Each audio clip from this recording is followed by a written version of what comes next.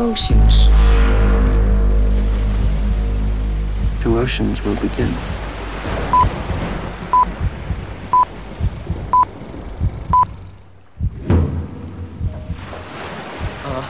I have Director Gordon Cole on the line for you, sir. Gordon Cole? Director Cole, sir, I want everything you've got or could find on a Mr. and Mrs. Douglas Jones of your fair city. These people are wanted in connection with a double murder and may be armed and dangerous. Put caution in the shotgun seat. Douglas Jones. Yes, sir. High priority.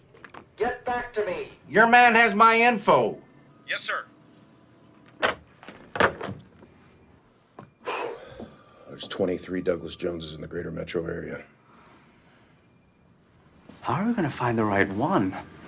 Wilson, how many times have I told you? This is what we do in the FBI!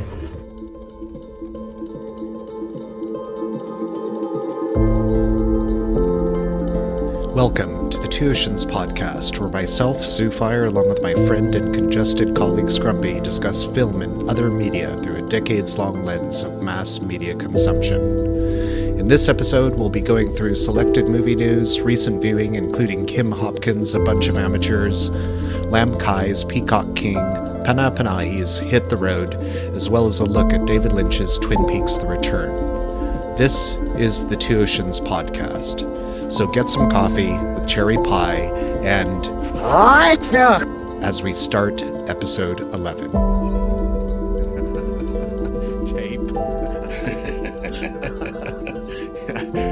I remember. Right, yeah. So I got a bunch of little bits of news. The first one is the one I'm most excited about. I don't know if you saw a movie. It was quite a small movie called Bait by a guy called Mark Jenkins over here. Mm-hmm. And it was really good. It was a sort of drama about people in Cornwall here with, so we've got this problem with people from the city going and get second homes in all these nice places, which then turns out to make it unaffordable for people who actually live there. And he did this movie called Bait, about these fishermen and various other people that live in this part of Cornwall and how they're kind of coping with this whole thing, and things come to a head. But he filmed it on like 16 millimeter film, which is, it's so gritty and it looks just gorgeous. David Lynch, who we're going to talk about later, but it looks great. But the news that came out this week is that he's going to be making he's made a folk horror called Ennis Men, and I'll have to share the trailer for it, but it looks really good. He's using color stock this time, so he's upgraded, but it does have that sort of grit. It looks like it was made in the 70s, but yeah, excited about that. And all the way in the other extreme, with kind of more bigger news, is Fede Alvarez is going to be making an Alien movie. Wow. Really? Yeah.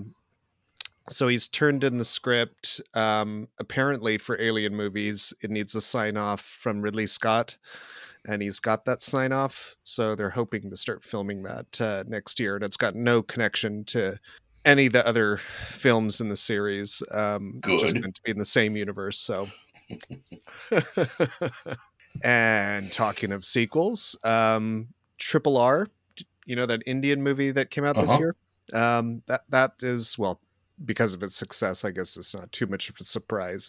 It's going to be getting a sequel. I don't think it needs a sequel. Yeah, I'm not sure where you go from here, but okay. Yeah. I'd like a completely new movie from the same makers. Say it was made by the people who made, Triple R, and you'd be good. But right. Yeah, the way it is. And then this is another old school one. On Netflix, they've started to put up trailers for Gamera Rebirth, which, if you recall, Gamera is that like a giant turtle in the kaiju the vein. Not much information on it aside from it is being made in Japan, which is probably a good start. But yeah, that sounds like fun. Okay, so it is it's a going to Japan. Okay, Yeah, I imagine it's going to be a guy in a suit. not right, not part of that. Maybe CG enhanced a little bit. Well, like because they're doing the universe, right? Of what they've already started with Kong and Godzilla. I don't think they've done too badly, actually. I've enjoyed all those. I mean, are they the best? No, but they're kaiju movies, man. They're not supposed to be kaiju movies. Yeah, yeah, they do what they're meant to, and in fact, they get past some of the frustrations I had as a kid watching those movies, where 95% of the movie, just because of budget restrictions, were needless dialogue and people. And right. Well, that was one of the. I remember that with the latest one, Kong versus Godzilla. That they said, "Can we just get rid of the human element completely, please?" Like, why don't just try that? You want a couple of humans just for scale, but yeah. Except, that's what the little kids are for. For Mothra and Gamera had the little boy. And then they had the little girl in that movie, the Kong movie. So there you go, a scale. Skull Island, I thought was a good movie. I enjoyed Skull Island. It was so goofy. That was one of the ones, actually, when we were talking last week about the great performances in bad movies. They called it John C. Reilly. That one. But isn't he always good in anything? Yeah, he's pretty another one of those much. actors. Yeah. But also, I was like, but it's not a bad movie. No, I thought it was a decent movie. Yeah. Totally agree with that. I'll stand up for that movie. I think, and I think Inc. a good cross section of people would actually enjoy that movie. It's good world building too for what they're trying to accomplish. Oh, it is. Yeah. No, really enjoyed that. I was really disappointed, and the only one that really I thought, okay, was and it had so much going for it, was the sort of total mashup with King Ghidorah and what was it called? It was one of the Godzilla movies where they decided, and the trailer looked great. Everything about it looked terrific. The trailer sort of promised an actual quite good human story in the background, but it seems like everything good in terms of the dialogue was kind of used up during that trailer, and it had so much good acting talent as well. Do you know which one I'm talking about? I can't. King of the Monsters. That's it. Yeah. Which I also really enjoyed, but I mean, the trailer just got me hyped for something a notch higher, and the pacing was a bit funny, but that was my least favorite. Not to say I didn't enjoy it, but just least favorite out of that bunch. We had Mothra and King Ghidorah all fight, and Godzilla. Like yeah. Well, Mothra is more of an ally, isn't it? Right, and but then you don't know. Rodan. Yeah. And it was a well done. Like they were all like, it was just the nice.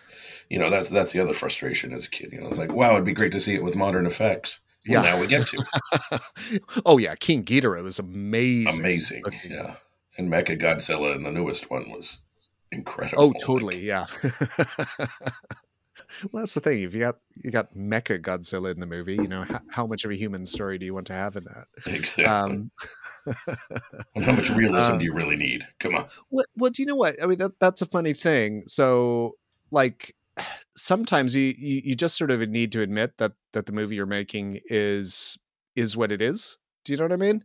Because I watched, and we'll talk more about this when we get to our second Native American special for Thanksgiving, but Scott Cooper's Hostiles, which is a, sort of decent, pulpy Western, but it takes itself so seriously. Yes. And it doesn't really earn that. And it would have been a much better movie if it was shorter and less earnest and angsty. And, I would contrast that with Hugo Blick's The English, the series. I don't know if you finished it this week. We did.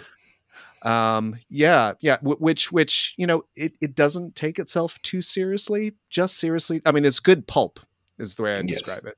Yeah.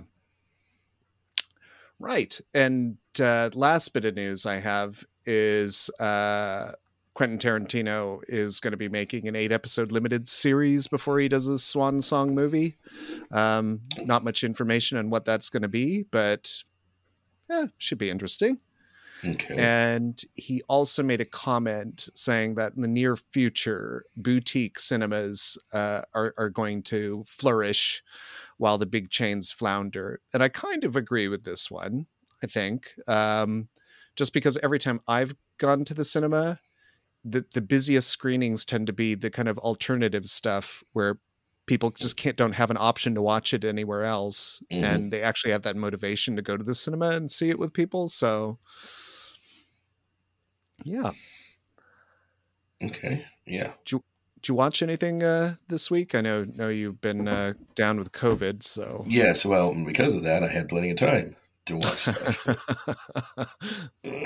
And so, the household had it too. So we binged through we did watch the English. Yeah. What did you think overall? Yeah, it was fun enough. I liked the main guy. I mean, the story was a little, the storytelling was a little abrupt off. It was like, okay, and so it was more of a frustration of like lean either into the spaghetti Western or not, in spaghetti Westerns, you're not going for a big story. Just like let the guy be a badass or let her be a badass, I mean, I thought that, was it Chask Spencer who plays Eli and Emily Blunt took it up a notch all on their own. Yeah. Like their performances are really good. But my feeling is like with the spaghetti Westerns is they do less telling and more showing. Like I do visual storytelling. Yeah. And it felt a bit talky sometimes, and we didn't get to see things that happen. Like, this happened. There's a flood, and you don't see it. Oh, okay. Yeah, okay. Well, that seems like quite a major point there, but okay. And all the way to the point that when you don't see something, you kind of question whether or not it's actually happened. But then, it did happen. Yeah. And the weird thing in that with Rafe Spall being like. Bargain basement Tom Hardy in it, which it mostly works, but it's just like, dude, you're just doing a Tom Hardy on this. Yeah. I mean, I thought he did well with what he had. Yes. I thought, he just feels greasy and nasty, and he didn't chew scenery; he kind of gnawed at it. Yeah. And the other thing, so obviously the like visual storytelling comes from like the whole Leone thing, because it's a spaghetti Western, right? But I also sort of felt like in the first few episodes that there was kind of a Max Furioso feel to, Eli and Emily Blunt in those characters in their relationship. And that just made me think of visual storytelling even more, because there's a movie that says, fuck it, if we don't need the dialogue, we don't need it, and we just show it. And I think it could have been better. I'm glad that it ended on the 6th. Yes. Because as it would have been really just wrap it great. Up. Yeah. Just wrap it up. Just wrap it up. But let's see. A couple others I found through. We watched Weird, the Weird Al supposed biopic. Oh, nice. How was that? That was hilarious. Nice. I mean, being a fan of Weird Al anyway, it's like watching it to see what they're actually going to include that's legit versus, this version of him as this coked out rock star thing. Although there are some great moments in it and some, Madonna as the villain and Rachel Evan Wood as Madonna is masterstroke. She's fantastic. But the idea of Madonna as the villain is even better. Nice. And of course Radcliffe just, Radcliffe's great. He's just he's up for anything, isn't he? And I think he feels like he still has to prove himself, which is in his favor. Not that he does have to prove himself, but it just gets his, everything I've seen him in, which hasn't been a ton. But each time it's like he's like very, conscientiously, like really giving it his all, clearly, in whatever it is. Even when he's a dead body. Even when he's a dead body. Exactly. Or he has guns for hands. Yeah. Right. Yeah, I mean he's a really versatile actor as well. He really is, yeah. And you know, I think when you got to the end of the Harry Potter movies, you know, there was a lot of worry around, you know, how these young actors would be able to sort of move forward. But I don't think I've ever seen a transition better than the crew from Harry Potter being able to sort of move into other roles. Him at the forefront. But easily. I went back. There were a couple of older ones that I found that I'd like missed. And like, oh, I can finally watch these now. One was this French film called Doberman. It's like 98, I want to say. It's Vince Cassel and Monica Bellucci in this grotesquely over-stylized crime caper kind of thing. Sounds familiar. It's better on paper. It's just somebody, you know, it's just like one of those French, you know, it's basically a French director that grew up on, you know, steady diet of Luc Besson or something. Right. So don't really, you know, the stories they actually mine a little more story out of it than they should, but overall it's just kind of like, okay, well, at least I watched it. Now I know. So, it's kind of that. I mean, I had the same thing, and I think I probably mentioned this last week, was Claire Denis. I mentioned I saw Let the Sunshine In, which was extremely French, and Claire Denis being like an older, sort of established French director. I just found it quite bland. But the thing is, there are a lot of exciting new next generation French directors who seem to have like separated off from that old heritage that was, I think, tying down a lot of these directors, you know? Yeah. The system seemed to be, who knew whom and that sort of thing. Right. Yeah. And then everybody was just trying to mimic the style. It's sort of similar to, a lot of American directors going like, well, I'm the new Tarantino, you know, it's like, be yourself, dude. You know? Yeah, exactly. Get your own voice. He stole it from plenty of others. You can do the same. Yeah. You can do a different recipe and a different mix, but you know. Exactly. Another one I watched was it was another early 90s one, I think, called Peacock King, which is a Hong Kong actioner with Yen Bao, as a monk fighting, demons. And there's there's a companion monk, and then Gordon Liu's in it as well, and they have a fight scene. And it was like, I'm excited. There used to be that thing where, especially with Hong Kong films, right, or martial arts films, you always want to see like, oh, when do we finally get to see action star Y fight action star X?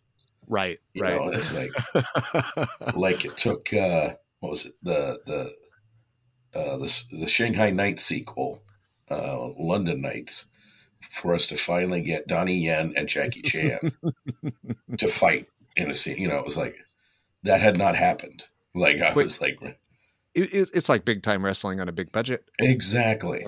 Yeah, exactly. So, Yen Bao and Gordon Liu getting to have a fight scene, I was pretty stoked. Oh, nice. Like, I remember those days, when you could still look forward to that. But how was the movie overall?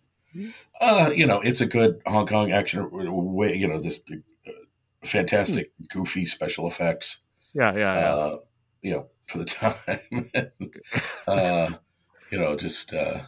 it's a lot more show than tell much of anything. Right.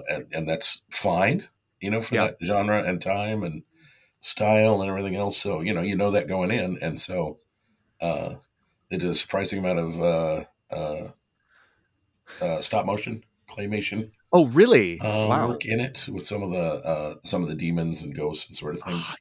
When we were talking about the stop motion episode, I'd forgotten about like the Hong Kong movies that would throw that stuff in all the time. Yeah.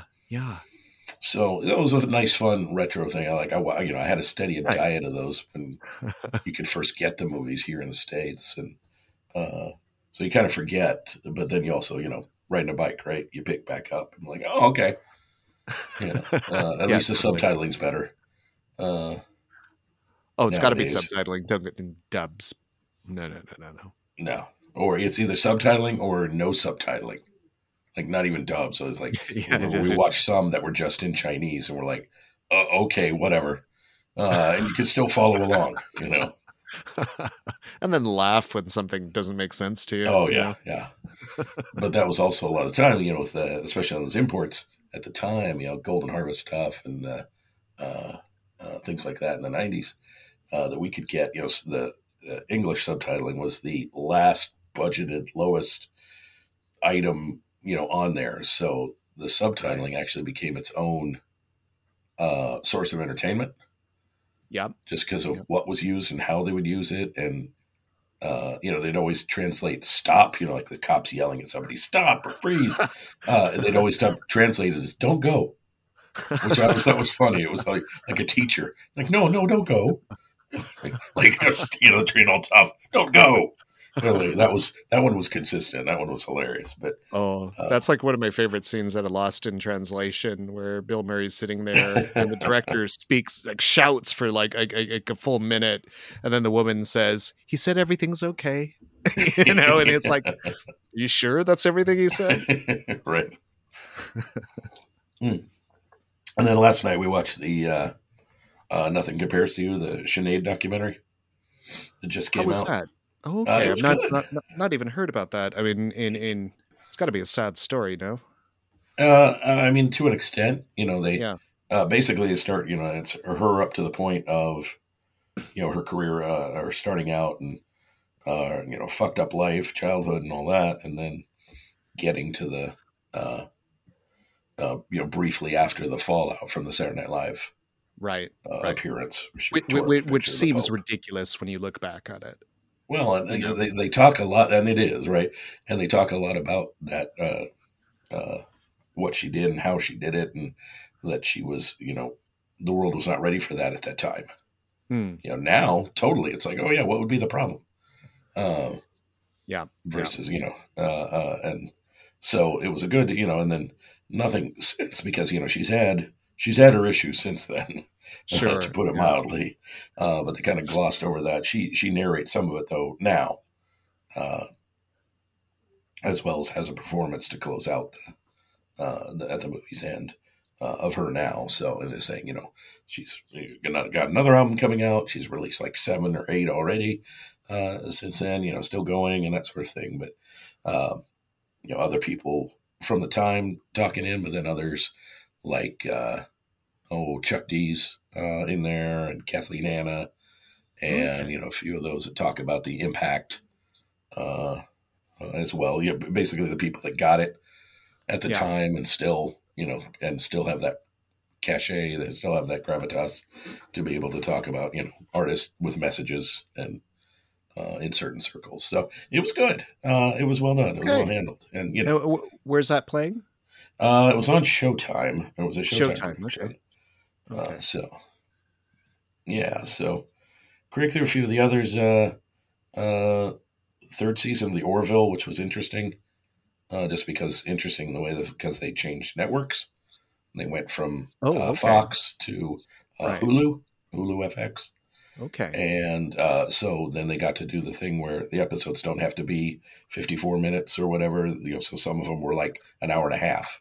Yeah, just let them make it as long as exactly. Let them tell the story as long as it's not dragging, and it didn't really. It was, and they kind of got to go into more of the social commentary they wanted to deal with. Oh, I'm gonna have to check that out. In proper time and proper detail. Okay. You know, is it the best thing ever? No, but it's good. It's well done. Yeah. Yeah. Well, again, it's another one of those things where it doesn't sell itself as being anything more than it is, and that is fine. You know. Yeah. What else I watched this week? I watched Alexander Rockwell's Sweet Thing, and I'd never heard of it. It came out 2 or 3 years ago, and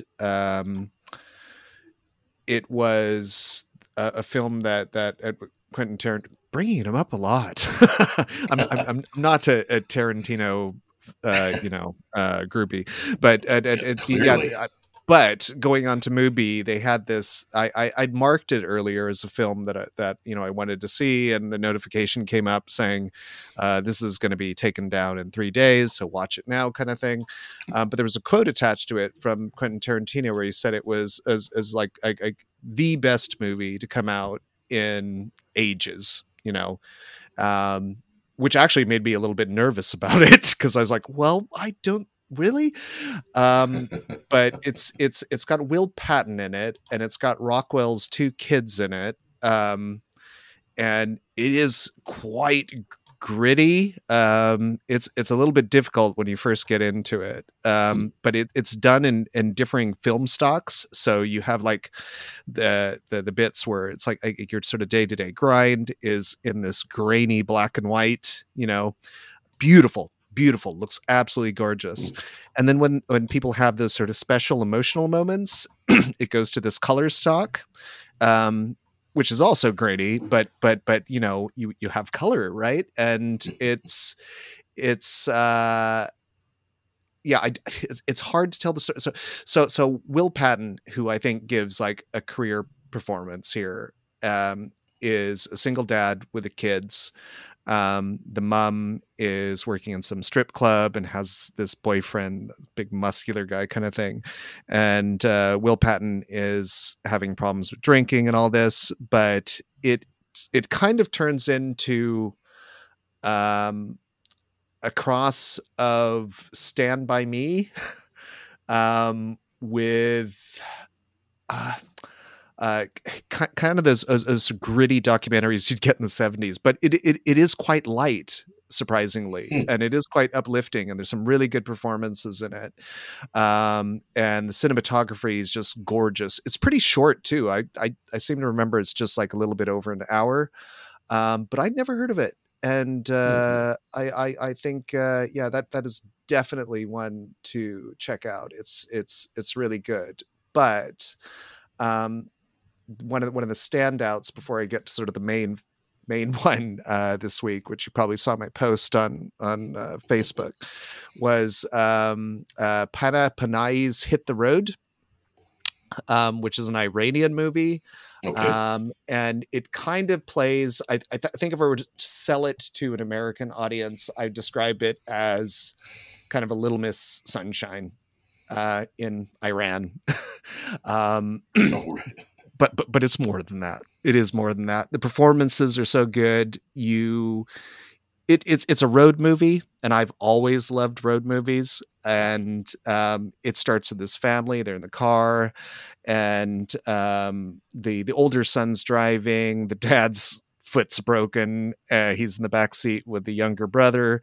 The mother's in the front passenger seat. There's a dog in the car. And they're driving along. You don't quite know what's going on at the start. It's a little bit of a mystery around where are they going. They don't seem to be on holiday, and they start dropping clues and all this. And the little kid is awesome in it. I mean, really, really, what a firecracker that kid is. But it is really, really, really good. One of the best films I've seen in a long time. And the dad has such a great sense of humor in the movie, and some of the visuals are laugh out loud funny too. Worth checking out. It's called On the Road, and that's just come out this year. I think some of these international movies maybe take a little bit longer to filter over to you over there, but I think this one's made it kind of a big deal because Panahi, his dad, is actually in prison in Iran now. So back in 2010, his dad was told, you cannot make movies for 12 years. So the first thing he did is went and made a movie called This Is Not a Movie. And it's an amazing family. This is the first time the son's made a movie. And if this is his first movie, man, as long as he doesn't get locked up. But you talk about these filmmakers that, we went through all these tribulations of making the movie. It's like, yeah, it's not a patch on these people. God, because they are deliberately sort of pointing at the Iranian government and going, they're shit, and that's the other thing is seeing Iran, you know, on the ground like this. It could be anywhere, you know, in the States. You know, I mean, it's so similar. You know, if anything, you kind of look at the highways and going like, well, that the condition of these highways is too good to be in the States. It's you know, there's no potholes or anything. But no, it's a lot of fun. And yeah, road movies were one of my favorites. Like, because like, you remember when we were kids, you turned on the television and you had like the kind of silly road movies like Smokey and the Bandit kind of thing, or Convoy, and then you had some of the more serious ones like Badlands, you know. But yeah, I always loved them because it all, and Empire Strikes Back always felt like a road movie to me, because I didn't know where they're going next, you know.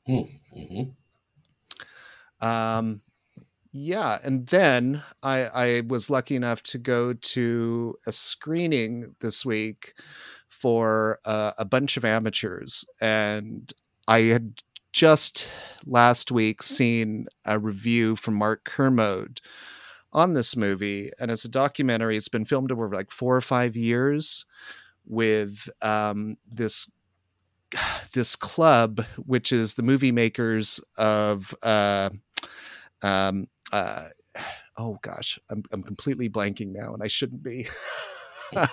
Of Bradford movie makers, which apparently is the oldest movie making club in the world. And it used to be super common over here, where, you know, you have hundreds of these clubs all over the country that were enthusiasts that were, you know, sort of developing their own film and you know, doing all this stuff, sharing equipment and making these short movies, you know.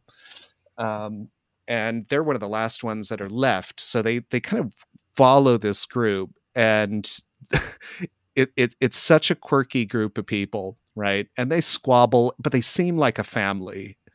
They meet every Monday night, either to sort of film stuff in their sort of little studio that they've got. So they've got this like clubhouse thing, which is falling apart at the beginning of the movie.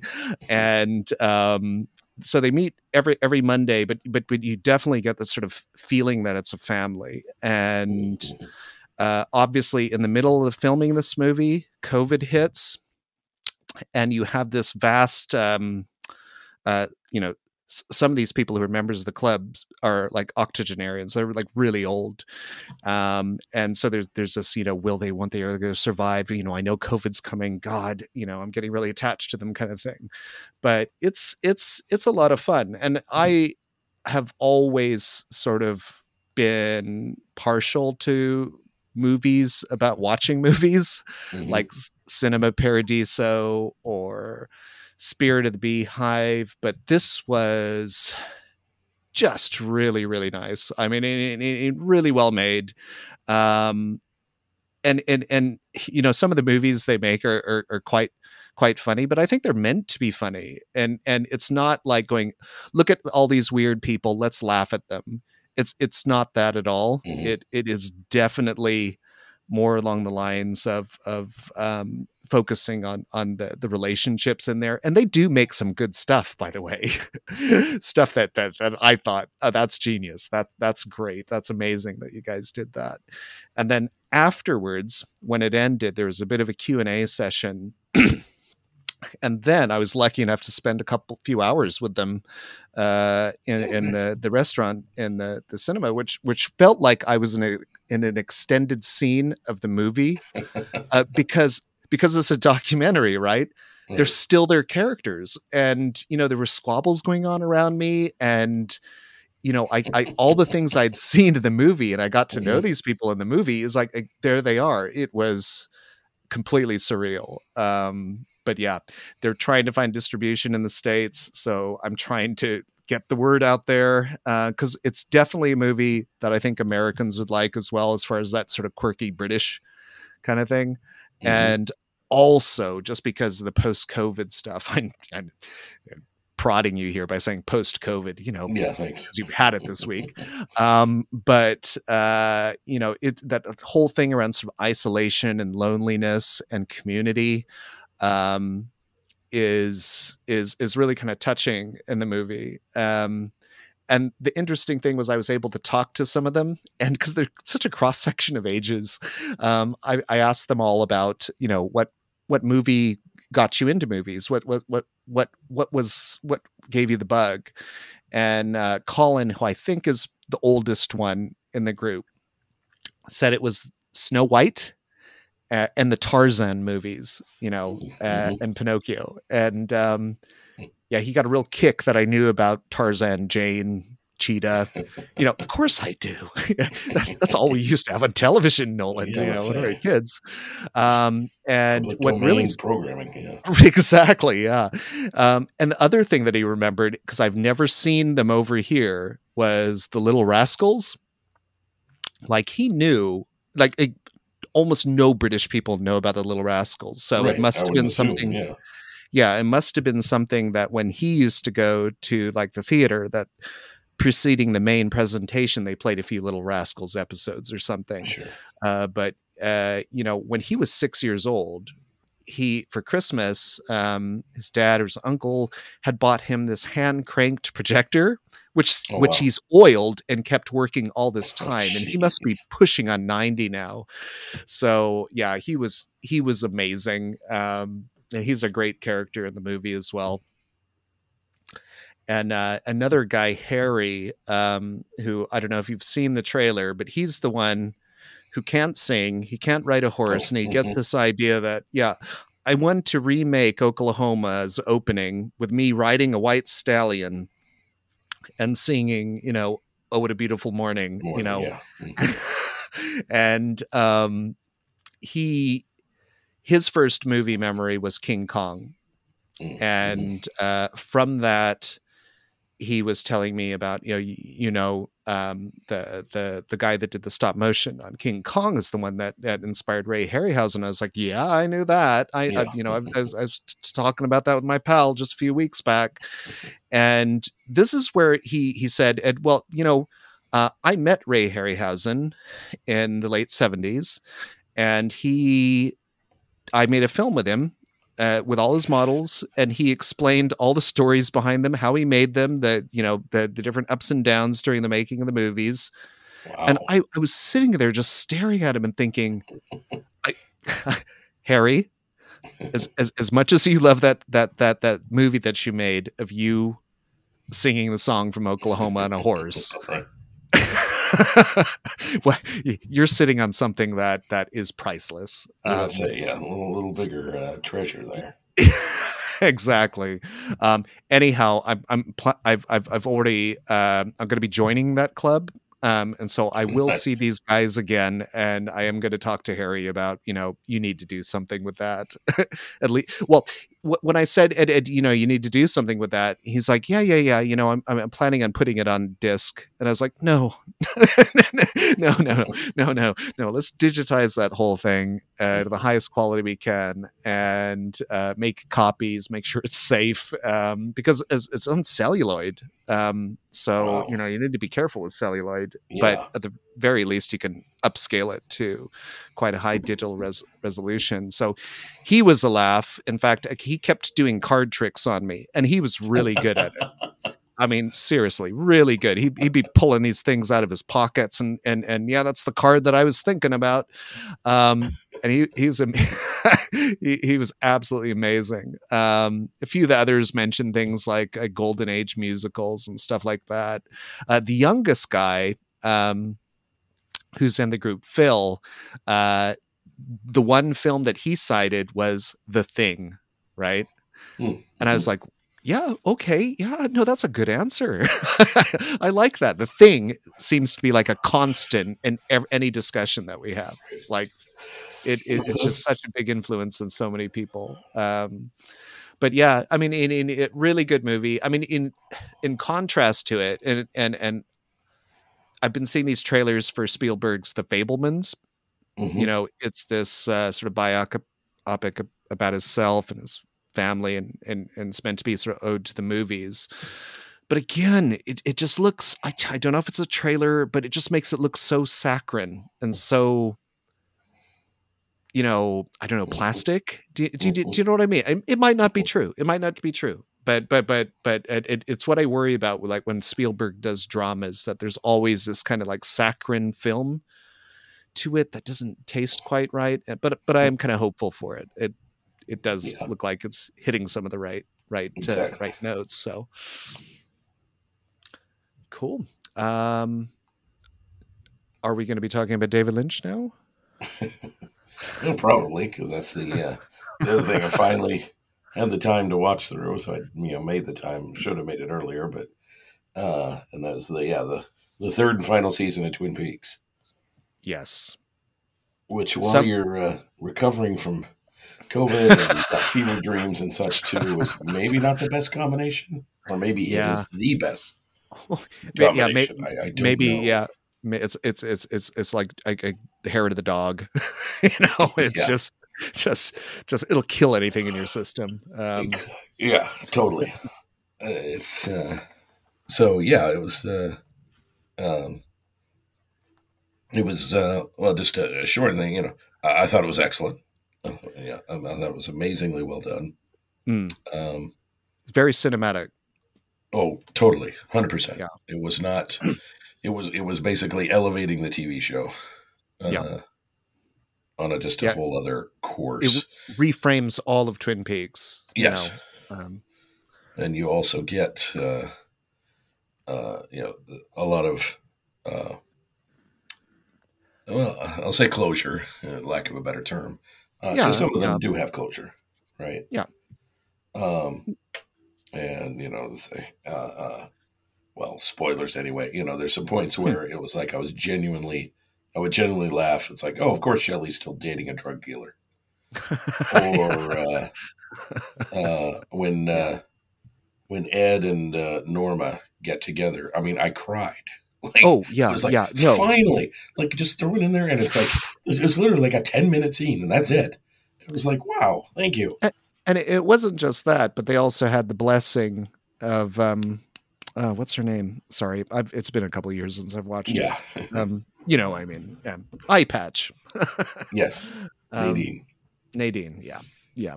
And she finally, I appreciate it. The film reference. She got her silent drapes, started a store called Run Silent, Run Deep, which I thought was fantastic. Oh yeah, I mean the humor in it and some of the best horror scenes I've ever seen. I still think about them. And again, it made me realize too, as we were talking before, nobody does villains like Lynch does. Right. Nobody does modern horror villains, cinematic horror villains, story villains like he does. Nobody comes close. Like I there's totally good agree. ones. Yeah. But his effect, you remember all of his. You may not remember anything from Lost Highway except for Robert Blake. Right. Calling you on the phone, answering the phone while he's standing there talking to you, and he's on the phone. Yeah. And in with this that one, makeup. this one, I mean, there's so many. I mean, Bob is an iconic one, but the version of Bob in this is so. I mean, McLaughlin deserves everything for this. Oh, totally. I mean, he played like 4 different people. Yeah. And I audibly cheered when Coop came back. Actual. What is that, like not the penultimate episode, but pretty close. But it was earned. It was so earned for that moment. And the fact though but I didn't regret anything. I'd seen some complaints. People have been like, "Oh, well, he's not good," because that would have been boring. Yeah, that would have been totally Cooper boring. Out of the gate, right from the get go. This whole whole Dougie Jones and it's amazing. And Jamie and Sonny Jim. And the gangsters, again. Oh yeah. Or I tell you what, one of the best horror sucker punches, aside from that whole dumpster scene outside the diner in Mulholland Drive, was in this, where there was a fairly kind of neutral scene, quite dramatic, and then it goes to Bobby and the traffic stop outside the diner. Yes. Whoa. I mean, out of all the questions, you talk about sort of closure on stuff for characters, which was great, but my mind has been playing on the continuation of that scene about like what next, what was going on, and it starts off funny, right? Like it that's how it sucker punches you. It's like I'm gonna be late, and it just seems funny, but you could feel there's something not right, and it delivers so well. And the God of Light, the ghosts, the demon ghost things, right? God of Light, and all soot covered. Or the first assassination that they do as well is fantastic. Oh, well, in the throwback episode to like their origin. Yeah. With the nuclear testing, and then that's like a 50s sci-fi horror. And a bit of a nod, maybe accidentally, to Scanners, David Cronenberg's Scanners. After which Gordon Cole says, "Yep, he's dead." Yeah, this is the full summary. Yep. Well, and that, it's only been 5 years since that came out, but the number of actors that had died since, like it was just surprising, like how many. We're just lucky that come on screen. I'd be like, and I went, oh, yeah.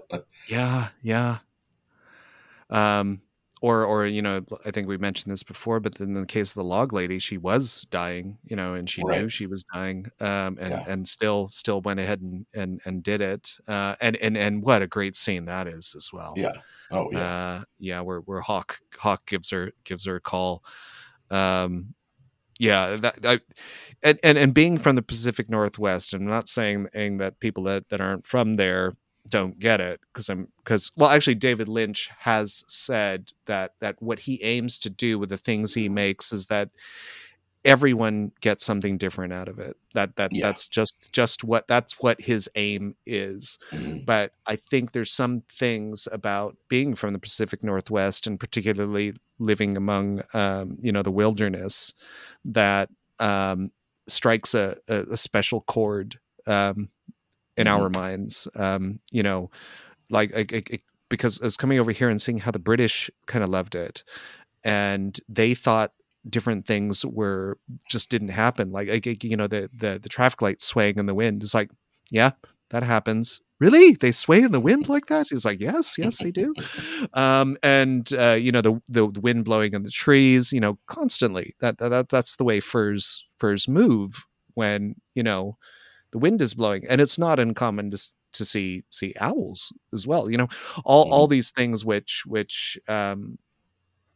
I remember growing up and I think the first David Lynch movie I'd seen in part was Eraserhead, because my sister had all sorts of cable movie channels and things.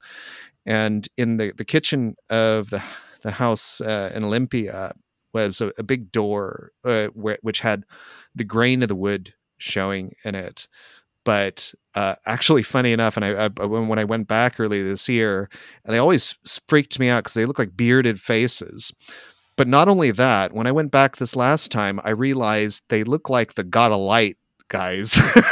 So it takes it up a notch. But even as a kid, just seeing faces in the grain of the wood always had that sort of got under my skin a little bit. But yeah, what an amazing series. I mean, it crosses genres so many times as well. Mm-hmm. I'd say it even goes into science fiction in a way. Totally. It's but yeah, so good. I love the experience, and we talked about the road movies, and what I like about road movies is you don't know where they're going to go next, or in the road movies that I like, you don't know where they're going to go next or what they're going to come across next. And having that sort of surprise and unpredictability. And yeah, that whole series, man, who knows what's going to happen next? I don't know. No idea. No idea. Mm-hmm. But I felt satisfied when I came to the end of every episode, Yeah. Like I was like, that's good. I'm in the mood for some more though. Like you said, that whole, origin episode for Bob. And that kind of reminded me a bit of 1980s Alan Moore graphic novel work. Mm-hmm. It's about the closest I've seen to something on screen that felt like his work, even compared to stuff that is meant to be screen versions of his work. But that felt very, very close, all the way from like the nuclear explosion to, the girl in the bed whose mouth. But again, that's almost all visual storytelling. There's no one telling you what's going on. But you feel, but there's all this familiarity about it. It's so grounded and assured of itself that you don't need any, he knows he's pulling that rug out, and people will go there rather than just being like, there was always the thing, like people would like laugh at a lot of it, like, oh look, she's got a log. Isn't that funny? But it's like, no, there's more going on here. Pay attention, you're going to get the reward. Well, no, that is exactly it. Yeah, the details aren't random, and if you pay attention, you will be rewarded with it. Like the log. It seemed quite obvious to me. Like if you'd watched the original series, and for all intents and purposes, we were just kids back then when we first watched it. Was the log lady's husband died in a fire, right? In the forest. She carries a log and speaks to her husband through the log, so then it sort of builds on that. And the more that you look and the more that you sort of, like you said, listen, you can see, oh my gosh, well, that explains that now. And that explains this and this. And it doesn't become completely defined. Don't get me wrong. Which, there's always that sort of room for interpretation, but it's so great. It's so great. And it was everything that, that drew us to the series in the first place, was still intact, and but of course none of it feels like fan service, especially after 25 years. It's more like, did he have this plan originally when he did Fire Walk with Me versus, because the stuff they're able to include that was fresh just to that, which came out, a few years after? Yeah. The second season ended. Excuse me. So that stuff that ties in, it's like, okay, was that all part of the plan? Was there like this huge, vision board that he had? Well, he's got an interesting approach to it, because as I started doing that digital art, which you've seen I've been doing on Instagram, and I've been sort of looking up in the theory of it, and because so much of it is out of the artist's control. You've got to experiment, and a quote came up from David Lynch while I was looking for this, and he says, "I hate slick and pretty things. I prefer mistakes and accidents, which is why I like things like cuts and bruises. They're like flowers." I've always said that if you have a name for something like cut or bruise, people will automatically be disturbed by it. But when you see the same thing in nature, you don't know what it is, and it can be very beautiful. So I think he does do things accidentally, but he kind of knows, because like, say for example, the log, right? Maybe when he first did that, he just liked it, like that idea, and knew that would give him an opening later on to add to it. Do you know what I mean? And start connecting up the dots. So yeah, I mean, there is a bit where Gordon Cole kind of turns to Albert and says, "Do you have any idea what's going on?" Because I don't. And you kind of wonder how much of that was actually David Lynch and how much of it was Gordon Cole. Right. Yeah, there's a lot of that. Like you're not steering the ship. You're still captain of it. Right. Yeah, exactly. Well, think about how he did Bob. Bob was not in the script originally in the original series. There was a technician stooped underneath the bed and he went, "Stay there." Oh yeah. That's right.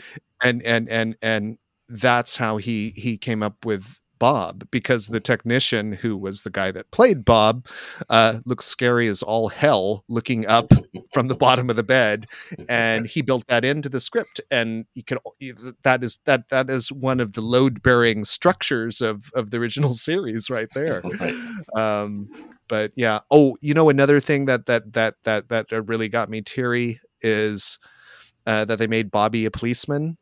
Mm-hmm. And the reason that he became a policeman because was his dad. And I thought that was a really, really nice touch there. I mean, he was just having these human moments, right? Like, you don't need to just flood the whole thing with those. Right. He saves the dialogue for when you need dialogue, Yeah. And fills in where you need to. And then, if you don't need to, it's like, yeah, we get it, Well, that was, okay. Yeah, go ahead. Well, the other thing I cheered at was when the sheriff's team goes out to the spot and to the portal, and the only person that can go into the lodge successfully is Andy. And I'm like, of course, yeah, that would be the one. He's the purest of spirit. He's Cooper in that thing. Like he's like the Fisher King. Exactly. You know what I mean? It's like he doesn't understand that is the Holy Grail. He's just trying to get a cup with water in it. Yeah, exactly. Exactly. And it's like, oh yeah, and he's going to go get her and bring her back. Yep. That was just, I was just like so pleased at that detail, and them as a couple. Yeah. Still intact, never made fun of. Yeah, no, totally. And that's again another thing. The characters will make fun of themselves by doing or saying something stupid or ridiculous, but they are never the object of a joke or derision or something like that. Funny you say that. That is exactly what I was trying to say with that Bunch of Amateurs documentary. It's like they know they're being quite silly. Right. And they know they're bickering like a family does. And it is funny watching it on screen. And I could see them during the screening laughing at those bits. So, but it is a fine line. You don't want to exploit people. But yeah, the characters like Andy and Lucy and Gordon Cole and all of this, if anything, and the fact that David Duchovny came back as the agent was an amazing scene, because I think Gordon Cole says if they don't straighten themselves out, just so good and so ahead of its time for when the series came out, right. And now you hardly bat an eyelash, but you still think, oh, yeah, all right, Gordon, yeah, you're a good guy. Yeah.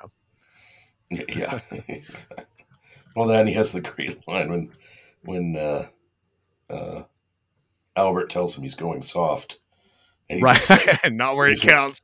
Not where it counts, buddy. And the singer gal, the new agent, whatever her name, just laughs. Yeah, because that was probably very honest. Yeah. Oh, and then he has the Monica Bellucci dream, and I was just like, yeah, I don't. My Monica Bellucci dreams are a little different. Let's be honest.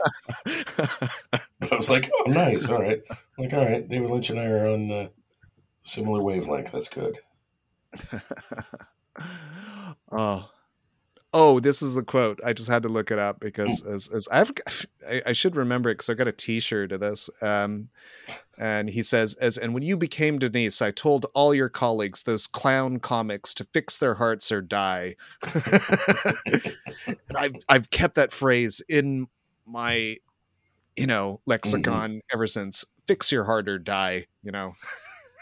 So good, so good. Well, the other, and it's not from this, it's just the Lynchism that I carry, is that I watched the show Louis when it was on, the Louis C.K.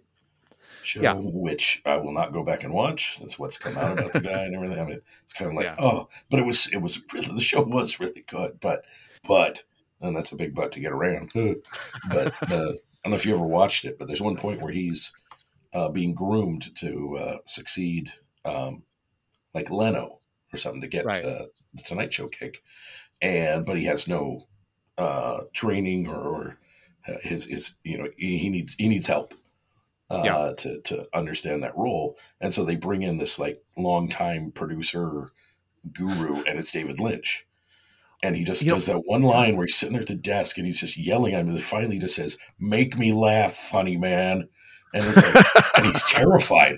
It's like, but that's the point of it. But it's like, I think that's actually, that they just pulled Lynch in and just said, "Hey, here's the premise." And he just went, because all of that seemed 100% in character. Right. But that's the one I keep. Just David Lynch. That's that character saying that, to this, like, "Oh, here's this big up and coming, major comic." He's like, "Make me laugh, funny man." Like, just not putting up with any of it. It's just, that's the one I carry. That's a good one. Yeah.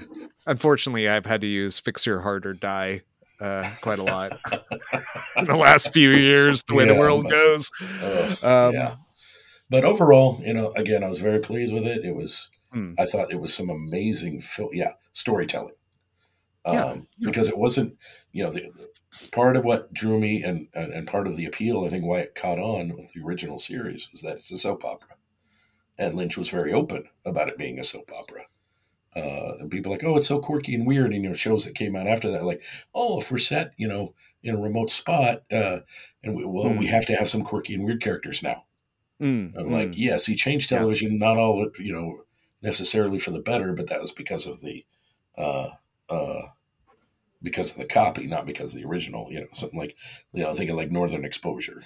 That was the one that was like, "Oh, we have to have quirky characters." It's like that. I love that show. But I felt that all those critics that said, "Oh, it's the new Twin Peaks." It's like, no, it's not. It's something entirely different. Twin Peaks. And that was really unfair to that show as well. Yeah. Yeah. I mean, trying to be something different anyway, but that's just the, he's, and it was something I was trying to process some of these. It's just more of what, you look at him on one end of this, strong visual storytelling, quirky characters, that's Wes Anderson. But you would never confuse the two of them. Yeah. Because, and I think, it's Wes Anderson is art and film school, upper class thing. Lynch is bottom rung, enjoy the absurd and surreal, embrace the normal and the weirdness that happens there, and the observable versus the presented. I think Lynch knows that. I mean, I think he's a bit more of a carpenter than an architect. Yeah. And I think he's fine with that. He's described himself as being a terrible painter, but he knows what his limits are, and he does what he can with it. And if you think about it, I was talking to the bunch of amateurs the other night about this, is I have seen plenty of technically bad, great movies that I would watch any day over a technically perfect movie that, is shite, So, any sort of aspiring film directors out there, and I think this is David Lynch's advice as well, is just shoot the damn thing. Don't get head up on the technicals. Just get something, and I think you get more of a flow that way. If you sit there and I think Kubrick is probably one of the exceptions, but if you're a film student and you think you're Kubrick on day one, there's a problem there anyhow. But thinking about the Twin Peaks series, though, is, to me, it doesn't feel like a soap opera, at least not the new series. It feels more like an anthology series through a kaleidoscope. Like it repeats, like you get a consistent characters coming forward, but you don't know how it's going to refract in every episode, but it makes sense, right? There's some symmetry to it. It all kind of works, but it does feel like an anthology, because you get these different stories. They're all set around Twin Peaks, and they're sort of related to the original series sometimes, but like we talked about that bit in the traffic, that almost feels like, okay, here's another episode in this anthology series. Here's a little side story kind of going on, and then you meet new characters and you get their background, and then Harry Dean Stanton turns up, and he might cross paths with some of the people that we know, but we zoom fully on Harry Dean Stanton when we first meet him. Despite the fact we didn't start with Shelley or anyone else. Nope, it's him first, and we get to know him, and it's so great. Just this the way it just is. You just absorb it and let it all sink in. Yeah. Cool. Agreed. Well, we're coming up to the end of the hour, so next week is going to be our Thanksgiving episode. Yes. Is it? Doing the Native American thing, part 2. I think Part we started 2. talking about a couple, but Yeah.